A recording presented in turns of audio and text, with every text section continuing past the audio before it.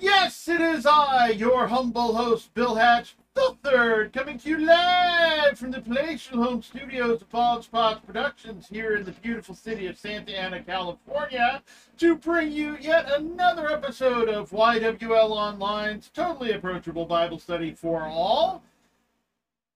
Joining me, as per usual, in studio is my friend, my brother in Christ, the disembodied voice of Rudy. Hi, everybody. I love y'all. Waka waka with the Lord. And joining us from a more than acceptable safe social distance is my father, Chaplain Bill Hatch. How you doing, Pop? Doing well. Good evening, my fellow Bible Inquisitors. Tonight, we're broadcasting my portion from Branson, Missouri. You sure do like that, Branson, A Missouri. beautiful piece of God's country. Oh, yes, you sure do like that, Branson, don't you? I do. It's a very Christian-oriented place. Goes Okay. to it. Not perfect place, but a good place. But a good place. I mean, yep, it's certainly not heaven, but you know, I think you can see it from here. Oh, I'm sure the Inquisitors of Branson should surely appreciate that, if we have any there. Especially if they're named Shirley, maybe. Yes, especially Shirley from Branson. Well, we've got a lot of material to go through tonight, but I think first we have time for some Rudy news. Waka waka waka waka waka with the Lord. You know what? I hear that we have like about 100 and something listeners or followers or listeners, right, Bill? Something like that. And I appreciate that because you know that saying, "Oh, we could save one." I don't want that saying. I want to save all. Indeed. And me and Bill, we've been listening to in Israel. They're already doing what were they? Saying that there's a Messiah over there. Yes, and they're already doing stuff to start the third. They might have some red heifers. Yeah, they got red heifers there. The guys already, they said in a year they're gonna show the Messiah. One of those guys are saying that they already had a meeting with the Messiah, and they're doing the rituals of the new temple. They're getting water from that pond. The Pool of Shiloh. Yeah, and they're starting to celebrate. They're playing trumpet horns, and they're saying that and they show pictures of the guy, but they said that in a year they're gonna reveal him.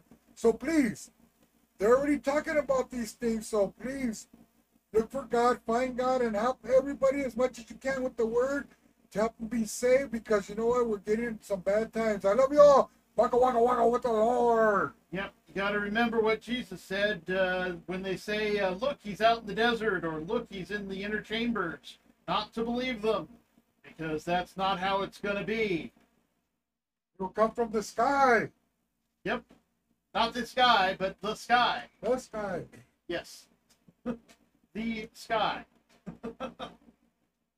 And all will be able to see him at once. Yes, everybody will see him at once. He's not And hiding that will anywhere. be an amazing thing. It will indeed. Yeah.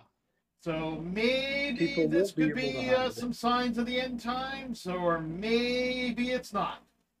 We don't really know, because we don't do newspaper eschatology around here, but we do keep an eye out for things that are happening. So you never know what when we don't know when things are going to happen, because God says nobody knows. Jesus said nobody knows except the Father when these things are going to happen. Right. That's true. We need to be ready, certainly. We need to be aware of them. Ready every moment. And we especially need to see how events are working out in the area of Jerusalem and Judea. That part I'll agree with. We should not believe, as some people do, that the New Jerusalem will come down, for instance, here in America or anywhere else in the world.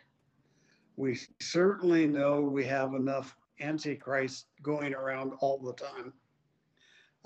And what this is about earlier, and being seen elsewhere other than in the sky, I just have my sincere doubts, but we need to keep an eye on all of those facts together. And in the meantime, we have quite a few Psalms. We do. And a couple of them have so many references to the time of Jesus and even to the end times. We get to look at those tonight. This is, as I was reading some of the commentaries, has been called a titan of a psalm because of all the material that's in it and all of that. So yeah, we've definitely got some great stuff tonight. But let's start as we do with titles. Sure. Let's see. I've got from the Amplified, the God of Sinai and of the sanctuary, to the chief musician, a psalm of David, a song. Now tell the audience that we're in Psalm 68. Oh, yes, we're in Psalm 68.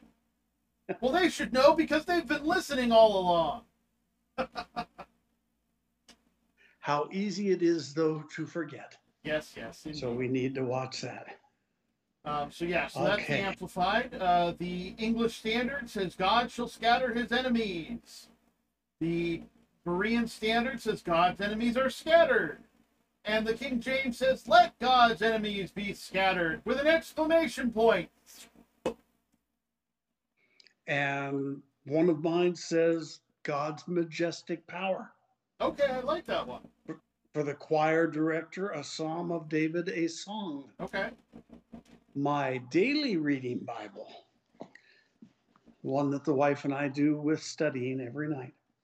Psalm 68 was written for David's procession with the Ark of the Covenant from the house of Obed-Edom to Jerusalem. And it calls for, let's see. Nope, I almost went into 69. I don't want to do that. Nope, we don't want to do that. Sorry. Let's see. God who goes forth conquering provides for the helpless. And when God enters into battle, the wicked crumble. That's right off the bat at verses 1 and 2. But those are some of the points that I have.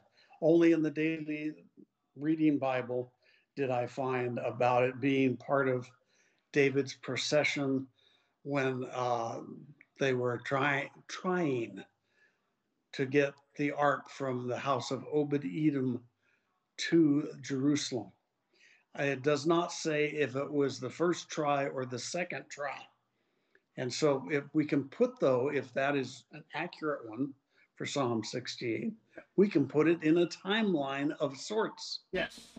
Because the ark had been captured by the Philistines back at the time of, actually Eli was the high priest until that day.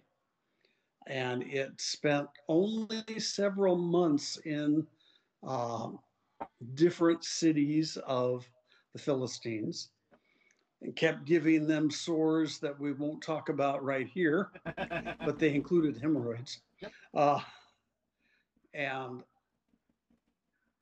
they sent it back to the Israelites, and it ended up at the house of Obed-Edom until David tried to move it through. So it literally stayed away from Jerusalem all during the time of Samuel, all the time of Saul.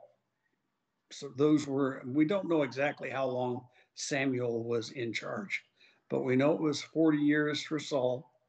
And then when David is king, after he is given the whole kingdom, because he started off for 7 years in Judea only as king. And then, so at the beginning, somewhere in that time frame, is when he wanted to bring the ark into Jerusalem. But lo and behold, they didn't read the directions.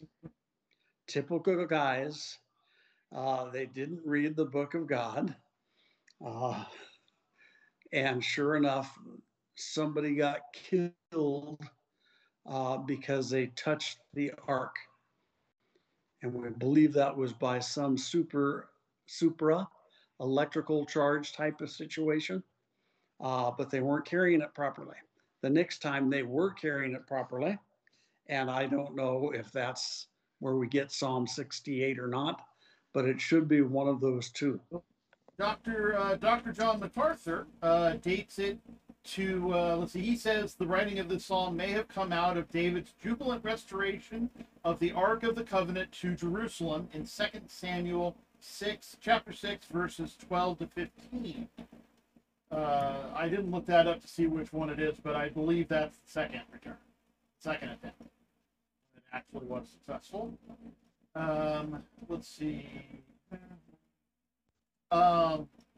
Dr. Ellicott, however, Charles John Ellicott, there's a lot of Johns out there doing commentaries on the Bible, seem to believe... But the Jubilant Return. Yes, Jubilant Return. Seems to believe that this is a second temple psalm, and so it was not written by David. But yeah, so we can see on that because of certain references. Let's see, because there was no time.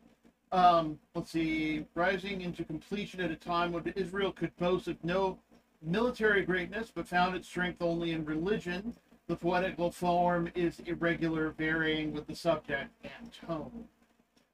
But because of the because it's not specifically stating any particular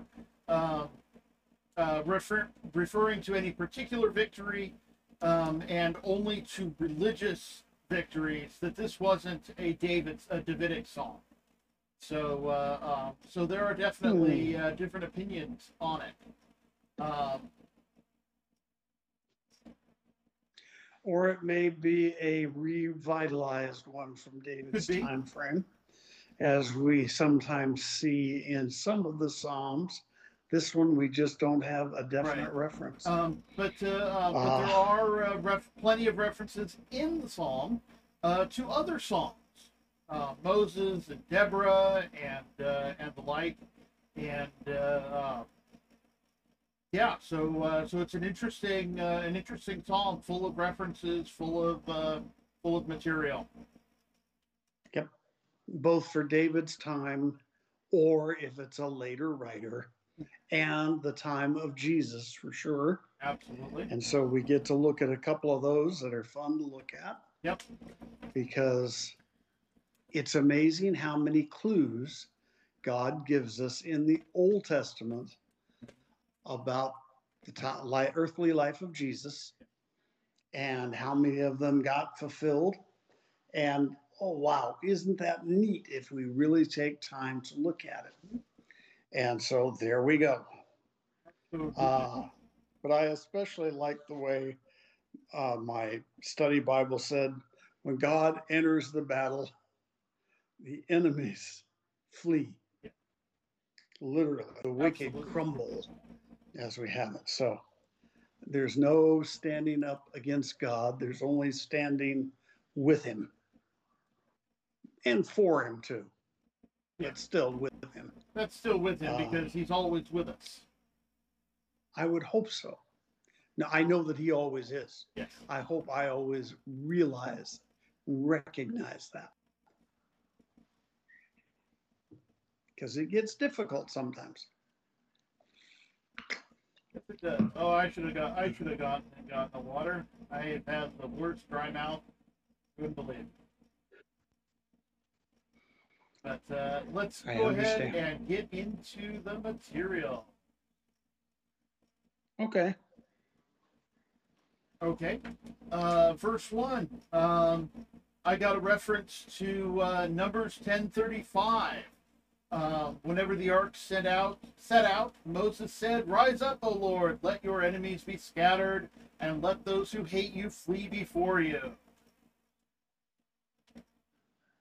So there's a good reference point about moving the ark, isn't there? There is indeed.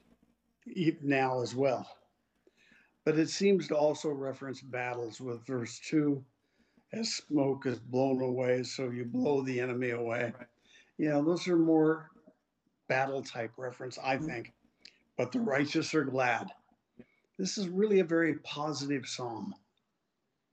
Do you have any boxes on these three, Bill? The first three verses. Let's see Yeah. here. I've got plenty of material. Um, let's see. It was perhaps a fanfare of words announcing the movement of the Ark of the Covenant, referencing again 2 Samuel 6. Let's see. The figure of the vanishing smoke has occurred before. See Psalm 37:20. For that of the melting wax, see Psalm 97:5. Let's see. You can also see the wax metaphor used in Psalm 22:14. Oh, here we go. There is. Oh no, that's verse 4. So yeah, so that's all I got for the first three verses. Okay. Well, I heard you saying 4, so do you have a box on that one? Go right ahead. Do. Let's see. The King James version, and apparently what it actually says is, "Extol him that rideth upon the heavens by his name, Yah." It is not a full Yahweh, but an abbreviation of the covenant name. Let's see. Oops. Got a reference to Isaiah 40, verse 3.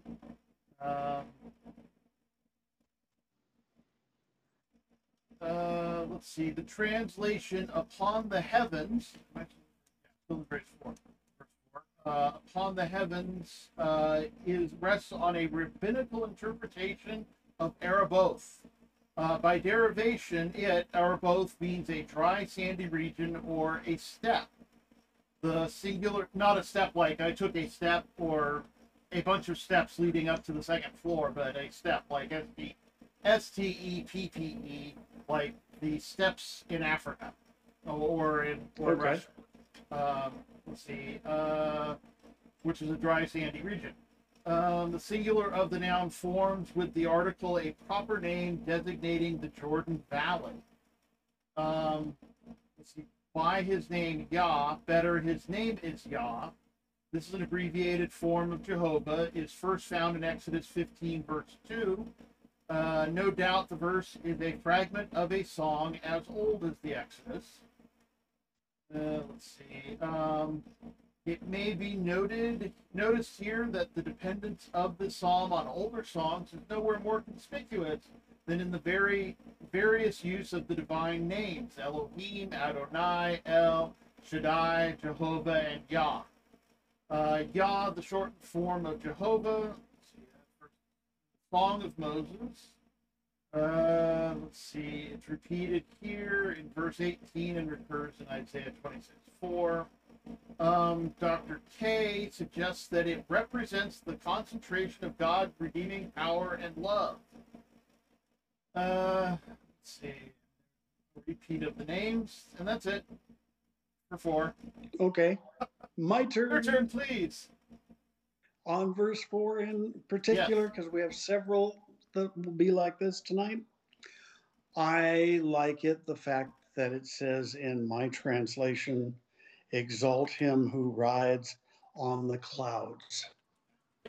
Because not only does it refer back, but it also refers forward to the ascension of Jesus, and then forward further to when he comes back. He rides on the cloud when he ascends to heaven. Actually, he's covered by the clouds.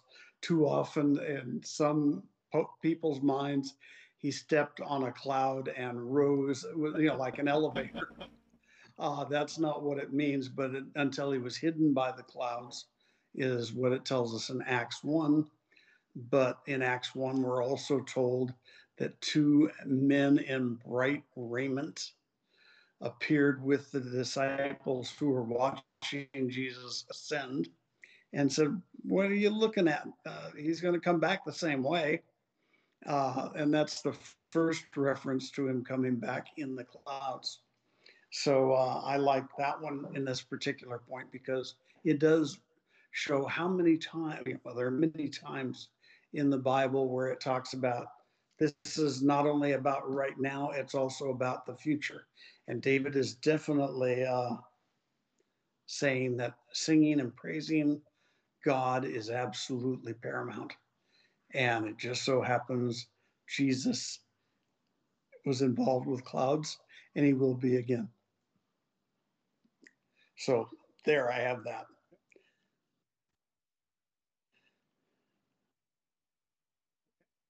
Moving forward then. Sure. Okay, verse 5. There was a note that the Septuagint, the Vulgate, prefix this verse with "They shall be troubled by the face of him who is," which seems to indicate that the abrupt introduction of this description of God is due to some loss in the text. And there are a couple of spots where where there seem to be abrupt changes and introductions of things, which kind of make the psalm less smooth flowing. That suggests that there could have been bits and pieces of this lost to time. I see what you mean by a gap between 4 and 5. Yeah. I do not see anything about the face that you're referencing.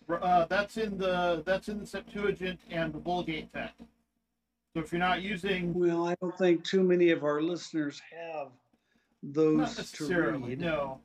The Septuagint is the Old Testament time. Well, the silent era time between the Old Testament and the beginning of the New Testament. A bunch of Hebrews got together and thought it would be a good idea to translate the Hebrew text into Greek, and there were 72 or 70? 70 translators who worked on it. There's discussions always. That's true. Was it really 70 or what we call 70 or 72? It's usually and by the way, I don't know that it was so much that it was them wanting to do it as it was Alexander the Great requiring all religious groups it was done after to write their stuff in Greek. Okay, because basically the reasoning that was given to me for the translation was that so many Jews had left Israel and now were only speaking and reading in Greek because of Alexander's conquest of the world, and that the translation actually wasn't completed until well after Alexander's death. Oh, that's for sure. Yeah. The Vulgate is... We don't have the exact start time either, right. But definitely result of the Greek influence throughout the world. Yeah. And yes, many Jews had scattered, just like today. There are more Jewish people in New York than there are in all of Israel. Yep. And there's a scattering around, no matter what. That's true. And then the Vulgate is a Latin translation of the Bible, taken from. Now I don't remember if it's taken from the original Hebrew or the Septuagint. I don't remember what. Mostly from the Septuagint. Mostly from the Septuagint. Okay. Yeah, if not entirely. But that's in Latin, and I haven't read it because I don't read Latin. Yeah, it's a dead language anyway. Yeah, so. No kidding. Let's see. But in the cross-referencing, I was reminded of James 1:27 out of verse 5. Pure and unblemished religion, as it is expressed in outward acts, is the sight of our God. In the sight of our God and Father is this: to visit and look after the fatherless and the widows in their distress, and to keep oneself uncontaminated by the secular world. Absolutely. It's a great reference for James. Yep. And it's certainly something that we should be doing. And the way our government is going, we may have to pick up those pieces in the church life again. Who knows? Yep. It's just an amazing thing. And no, I'm not trying to go political tonight at all. Nope. I'm just stating facts that Facts of the world. the government is spreading itself so thin with so many different projects, some of which I approve and some of which I don't. And that's the way politics is. Okay. You got anything on 5? Not in particular. Okay. You covered nicely with Fatherless and Champion of Widows. Yep. Thank you. Let's see, verse 6. All I have here in my notes is read Acts 12 and 16 for more on the Lord freeing prisoners. Yeah, it's pretty self-explanatory what it's saying here. Right. Although it's amazing, God provides homes for those who are deserted, and he leads out of prison to prosperity. But the rebellious live in a scorched land. You know, it's good, deserving folks get helped, and the people who aren't deserving don't get help. Well, it's not even about deserving, because none of us deserves God's help. It's about rebelling against Him actively. Mm-hmm. Okay. And I don't know that, it may be more active on God's viewpoint Right. than it is on many of ours. Yeah. God sees more details to things than we do. He understands people's meanings and desires, whereas we may just see, oh, that person's not really acting one way or the other right now. We may not try to put that as somebody who is rebellious against God. Yeah. Let's see. Verse 7 is,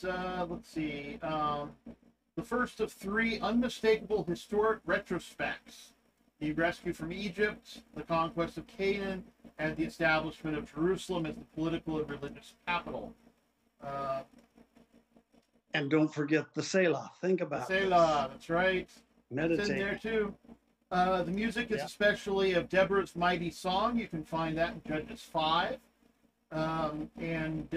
Let's see, which directly or indirectly colored so much of later Hebrew poetry, and you can see that in Habakkuk 3. Let's see, and then the pulpit makes note that this is the central portion of the song, verses 7 through 28. God is praised for His doings in connection with the history of Israel, and first of all, in the present passage, for His doings at Sinai and in the wilderness. Yep. Yeah, 7 and 8 are echoes of the Song of Deborah in Judges 5, verses 4 through 5. 4 and 5. Because there's nothing really to go through. And the references to rain is blessings. Yes. So it's not just the physical rain, which was a blessing if it was in season. We have portions of scripture where it tells us about rains in season and out of season, when it can actually hurt crops. You don't want it raining heavy when you're trying to gather up crops. It really brings about molding for early. It makes it very difficult to get there and get out and do all that in the rain. And so we have references, but this is blessings. David is definitely focusing on them now. And he talks about, hey, back when we settled in the land, it wasn't perfect. In fact, I think at this point, David should have gone back and read a little bit, because it wasn't all just peaches and cream when they settled in the land. Yeah. They had at least 5 years of fighting to drive out the inhabitants that God told them to. They didn't complete it in 5 years. In fact, they never truly completed it. So, and that was several hundred years. We have to realize that it takes responding to God to get God's help and assistance always. Absolutely. Let's see. I've got references, more references in verse 8 to Deborah's song. Um, that yeah, you can And read that's, that in Judges 5, I think. yeah. You got anything for 8? No, sir, I'm anxiously awaiting for 11B. Okay. Let's see. Let's see. Okay, let's go ahead with verse 11. These were 11 through 14 refer to the conquest of Canaan. And let's see. Then 11 through 23, from God's mercies to his people at Sinai and into the wilderness. The psalmist goes on to consider those connected with the conquest of Canaan and the establishment of David's widespread rule. The passage is difficult and obscure, perhaps from its embodying fragments of the earlier Hebrew poetry. It is also full of curious transitions and of ellipses which make the meaning doubtful. So we've got some problems with the translation here. For verse 11, I found it interesting that the King James was the only version I have that I'm reading not to say it was women who made the proclamation. Everybody else said the women make the proclamation, and King James just said the people. Yeah. It's the way, the issues that we have. Yep. Oh, by the way, for our listeners, King James, which was absolutely fantastic for the 15th century, or is that the 16th century? 16th It was century. published in 1511, 1611. 16th century, yeah. 1611. Although most people use 1786. It used the religious men who were commissioned by King James, which means authorized by King James, why it's often called to the translate authorized into English. What they had available for themselves to write at the time was Vulgate, right, which was Latin, Septuagint, which was Greek, and then, of course, the original Hebrew text, which was not as easy for them to translate. They also had portions of the New Testament text, but not all of it. Yeah, and that's what I'm bringing to sorry. point out, or trying to point out, is that they did the best they could. But authorized King James means authorized to translate it into English. Right. Not that it was authorized by God and should be the only translation we ever use. And I could do another whole session on that, but I won't try it tonight. And because I want to focus on that 11B for just a brief moment. Yeah. Because sure enough, a great company of women brought the good news. And that's exactly what happened on Easter Sunday. It was Mary Magdalene and the other women, if you read all 4 translations. Most of the translations focus on Mary.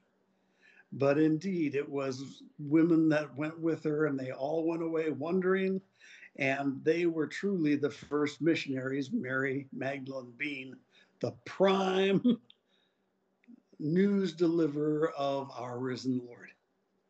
And again, so it's another scripture reference that was dealing with past, present, and future. And so we have that here. James missed it, but it's there nonetheless. And there's plenty of resources to back up that the women would have spread the word about the victory, whatever victory it may have been. There are biblical references. I didn't write them down because I just wasn't thinking about it. Oh wait, here we go. No, that's divine utterance. Here we go. Exodus 15, Judges 5, Judges 11, 1 Samuel 18, and 2 Samuel 1.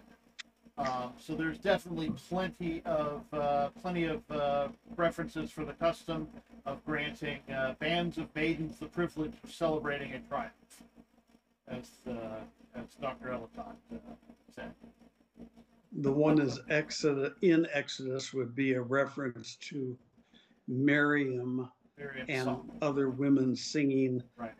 literally at the Dead Sea. Yep. Rejoicing that At the Red Sea. Red Sea. Sorry, well, it was dead because the Egyptians died. Yeah. Plenty of death. Sorry. There. In a quarter-inch of water. But that's the reference from Exodus that Bill just gave. I can't do all of them, but I know that one in particular, because the Song of Miriam is considered to be the oldest piece of written literature in the Hebrew literature, or poetry in particular, that's ever been recorded. I don't remember which resource I saw that on, but it was like, wait a minute, we have 5 books that were, during that time frame, but it's supposed to be the first recorded type of poetic, and it's female doing it. Yep. Female are terribly undervalued in the Old Testament. I mean, we had Deborah, who was a judge. We've already talked about her. Right. And Miriam with this particular bringing of the good news that the Egyptian army was destroyed. Yep. Okay. Let's see. In verse 12, one thing, was that what you wanted to hit on 11? That was it for 11. One thing I liked in verse 12 is that where kings of armies did flee apace. In the King James, apparently the better translation is kings of armies, flee, flee. I kind of like that.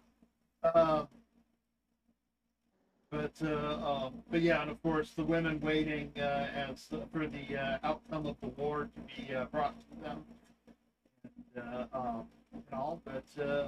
The next verse, 13, indicates we must suppose a latent reference to some tribe or party who shirked the dangers of battle and played the part of the stay-at-home. Yeah. Let's see. I didn't think of it that way. What comes to mind is at the very end of Judges, the tribe of Dan was doing some pretty nasty things. Yeah. And all the other tribes went to war against Dan to try to get them to change their ways, and Dan nearly got wiped out. And they stopped before they annihilated the tribe, and there were no longer enough women for those surviving men to have wives and thereby have children again. And it was decided that one particular community that did not send anyone to the war itself, rather than destroy them, they basically made them give up, not willingly, but give up some 200 women within their community to support Dan, to let Dan have wives. So there's one example of a stay-at-home group from wartime. Yeah, I think the reference,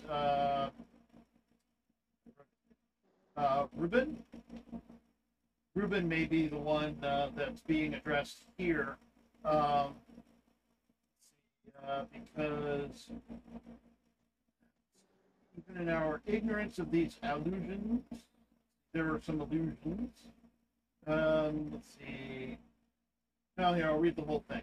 The agreement of the ancient versions in rendering these difficult verses shows that their obscurity does not arise, as in the case of so many passages of the psalm, from any corruptions of the text, but from the fact that they are an adaptation of some ancient war song to circumstances to which we have no clue.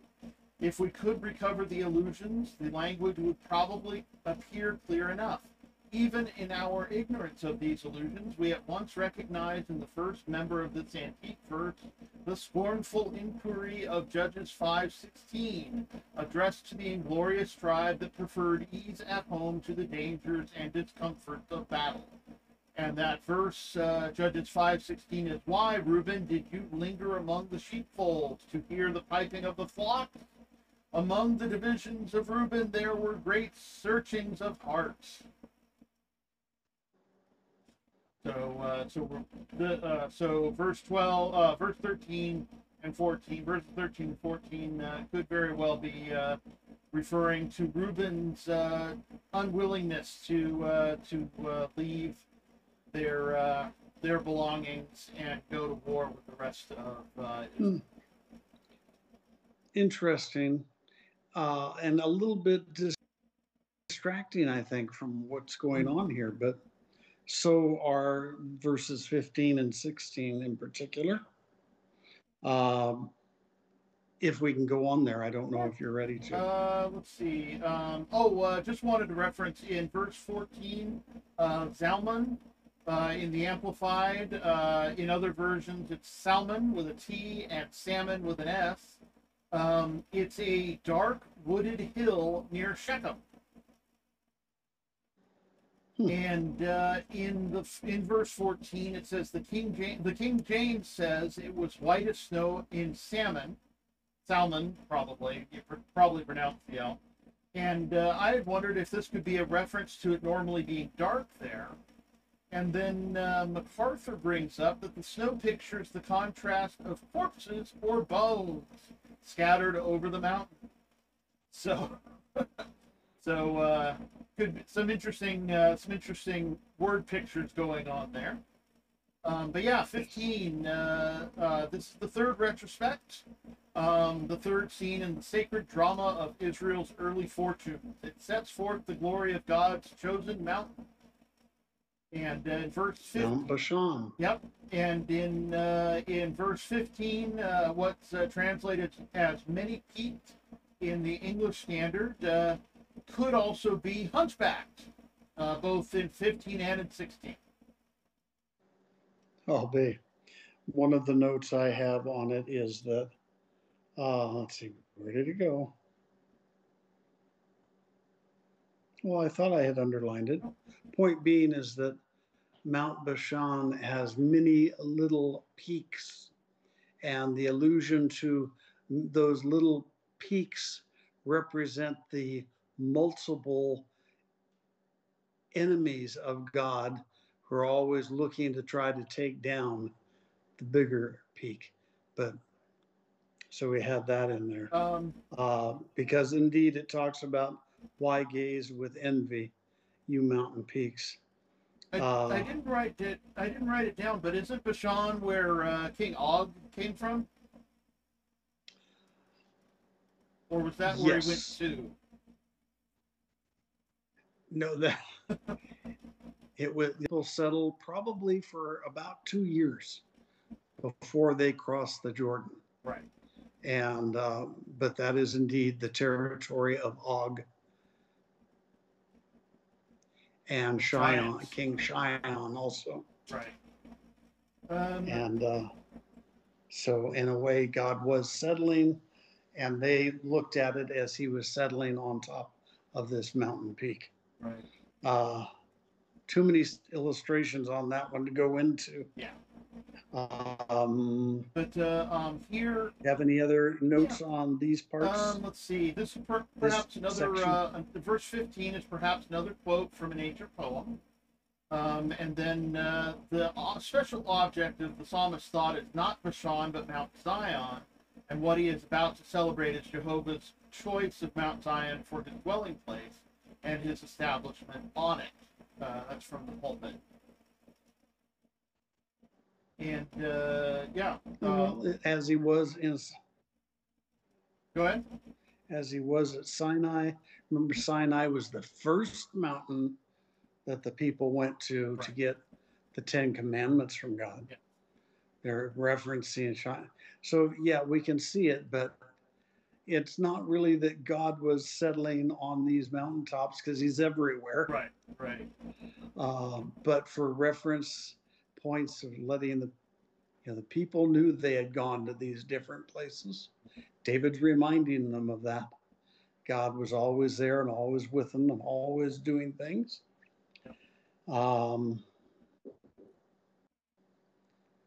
Can I do 18 yet? Oh, let's see. Yeah, I've got a difference in translation here that I thought was important. In verse 16, the King James says, "Why leap ye, ye high hills?" The verb only occurs here, but Franz Delitzsch, along with Carl Friedrich Kiel, were Protestant German theologians during the 19th century. By comparison with an Arabic root, express the attitude of a beast crouching down for a spring on its prey. A fine image, the jealous hills lying like panthers ready to spring on the passing Israelites. And I thought it interesting that that if that's the word, then in the Hebrew, then why isn't it in the other translations like the Amplified in verse 16? Why do you look with envy, mountains with many peaks? And so it's as though the only one that's true. Although let's see, 16 Amplified, yeah, not the Amplified, the Young's literal translation also says, "Why do you envy, O high hills?" And yet the Hebrew would appear to be leap. So it seems like the translators might have made a leap of their own. It's always possible. Yeah. The best that they can at the time. Yep, doing the best they can. And we still see that today with translations. Yep. And that's why for the show we try to bring out different ideas all the time. I wanted to say in 17, if I may, that let's see, 17. Let me bring up the verse itself. 17. The chariots of God are myriads, thousands upon thousands. Myriads could also be multiples of 10,000. I think this is another case of numbers not being numbers, not simply being numbers. Saying things like thousands or tens of thousands were basically the ancients' way of saying lots or a whole bunch of a lot. Or beyond numbering. Beyond numbering. Well, multiples of 10,000 would definitely be beyond numbering. And this is referring... For them, it would have been. Yeah. Well, because he's referring to the Lord's host, to the host of the Lord, it certainly can be, because we have no idea how many angels God's made. How many do fit on the head of a pin?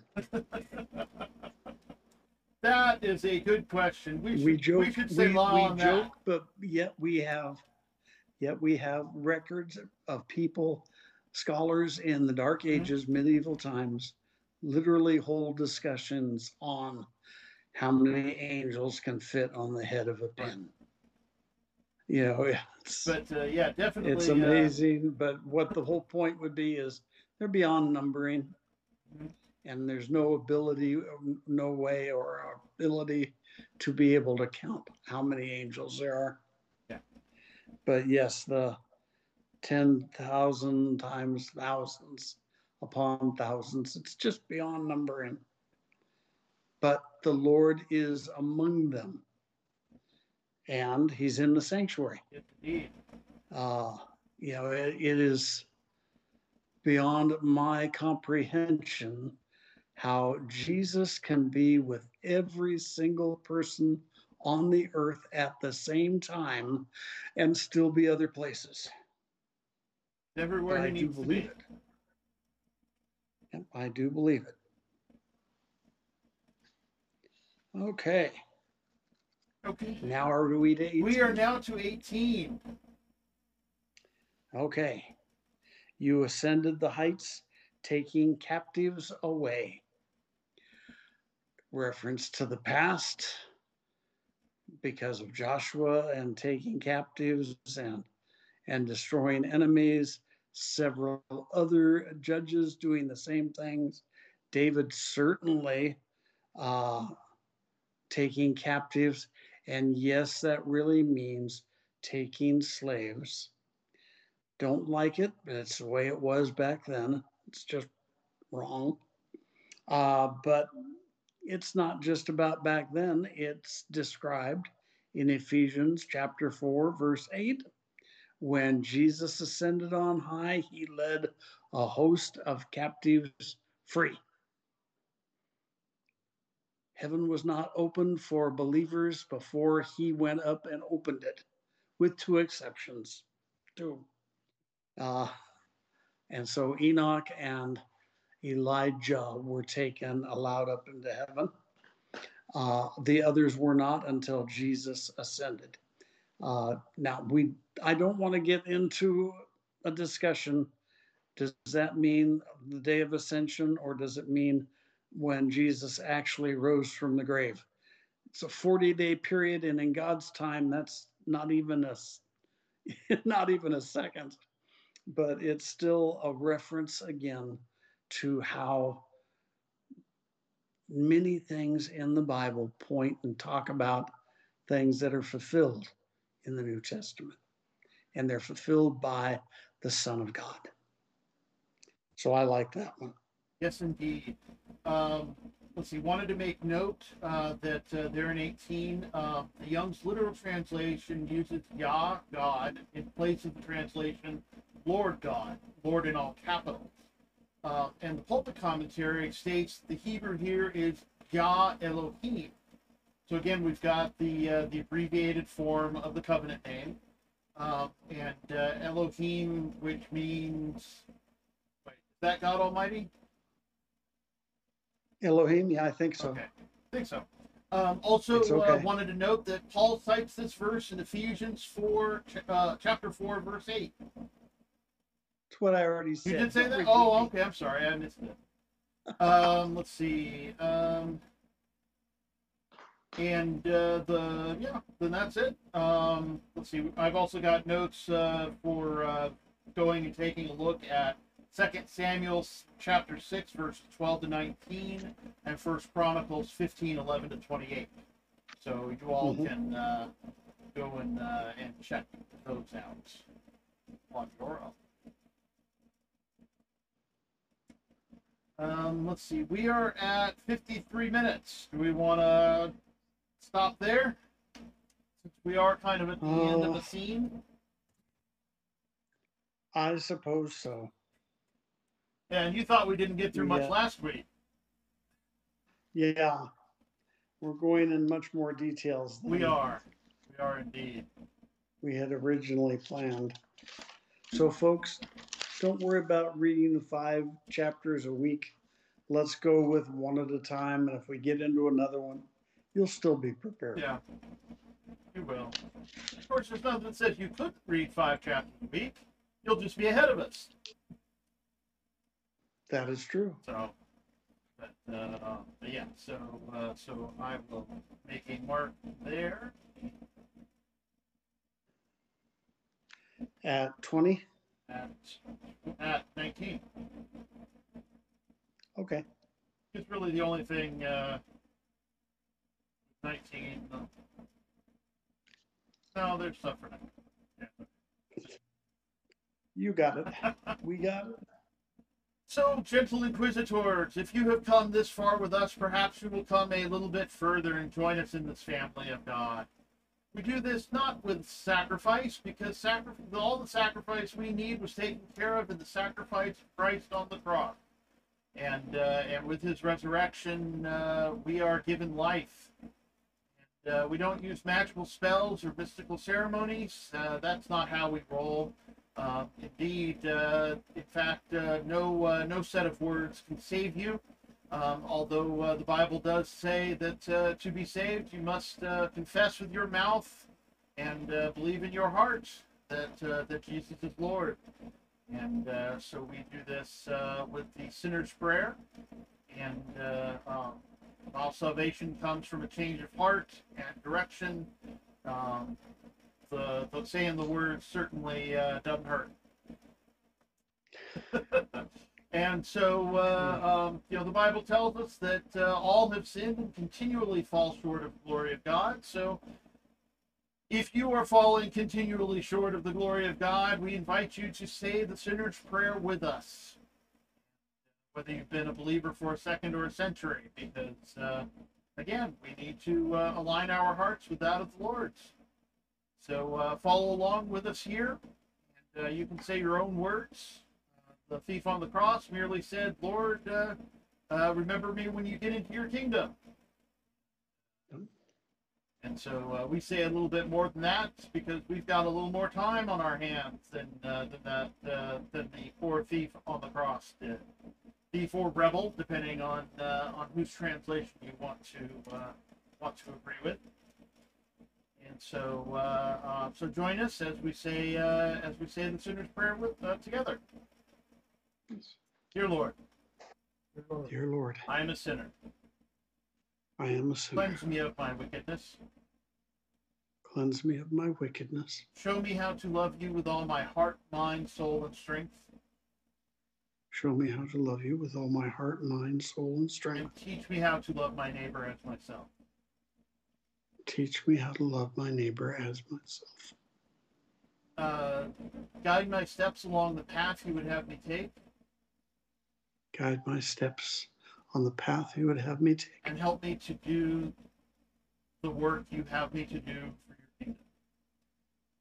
And help me to continue doing the work you have for me. Come into my heart and be the Lord and Savior of my life. Remain in my heart and be my Lord and Savior. All these things we pray in Jesus' holy name. Amen.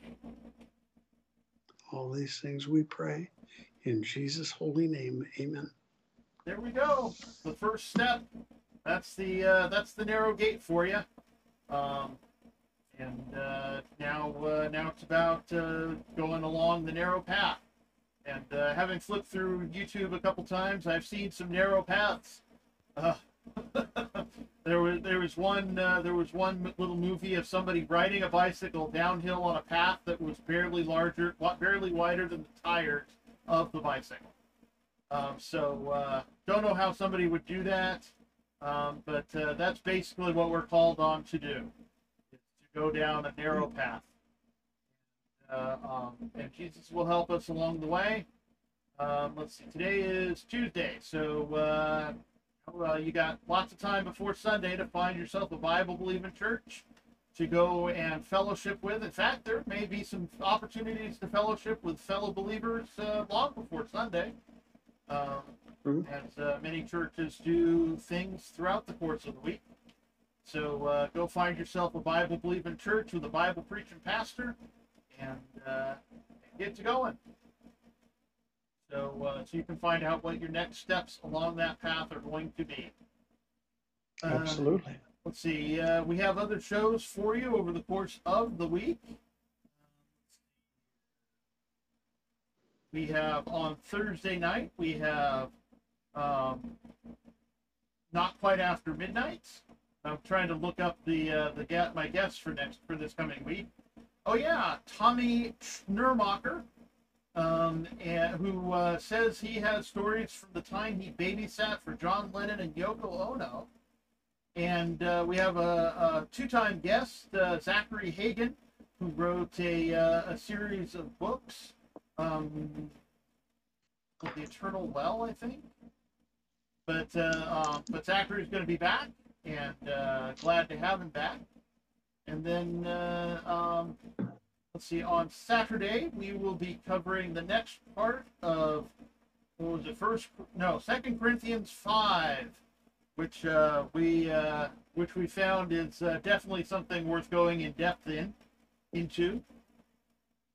So definitely join us as we go through that. Hopefully you've already read 2 Corinthians chapter 5, but if you haven't, go ahead and read it again. And read it again for the first time. and we'll all be on the same page. But go back if you have missed a past episode. Please go back and you can scroll down the page and find it. Whether you're listening on one of the podcasting platforms that we use, or Facebook or YouTube, and get caught up so that you'll know exactly where we are. Let's see, and then a week from tonight will be another episode of YWL Online's Totally Approachable Bible Study for All, when we'll be continuing our dig through the 68th Psalm. Hold on, I gotta sneeze.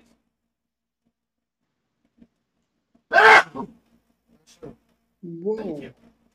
Apologies. I think you need to cover the mic or unplug the mic. I covered my nose. I thought that would be enough. No. Sorry. Well, I was turned away from the mic that the audience gets to use, so they probably didn't get blown away just now. If you did, I apologize. Had a tickle in my nose. With that, I believe we've come to the end of another hour or so. Do you fine gentlemen have anything else to say to the nice people? I love you all. Be safe and be careful. Waka with the Lord. And God's blessing from Branson, Missouri. Yes. Saturday we'll be back in Poplar Bluff because I get to preach on Sunday. Yay! They who get to listen to you are in for a treat. I hope they agree with you. If not, I'll come and slap them with my victorious left hand. But yeah, God's blessings and good night from here in Santa Ana, California. Be safe out there. Remember to wash your hands and stay tuned for the ending credits. Good night. Good night. Thank you all for tuning in. This has been a presentation of Bald Spots Productions. I'd like to thank our producer, my beloved mother, Eileen Hatch. I, of course, am your humble host. I'd also like to thank my co-host, my beloved father, Chaplain Bill Hatch, and my beloved Ed McMahon, Rudy Corlew. Yes. If you feel so led, support the show on Patreon. We're there as Bald Spots Pro, and we'd certainly appreciate the support. Don't miss Not Quite After Midnight on Thursday. You can find us on Facebook and wherever fine podcasts are served. Please like, comment, share, subscribe, follow, whatever you got to do to kick the algorithm into gear where you're listening or viewing from, so that we can reach more people, because that's what's important here. You wouldn't believe how happy I was when I saw that we'd exceeded 100 listeners on one of our programs. So please get to going. We depend on you to spread the word. So thanks again for tuning in, and have yourself a wonderful whenever.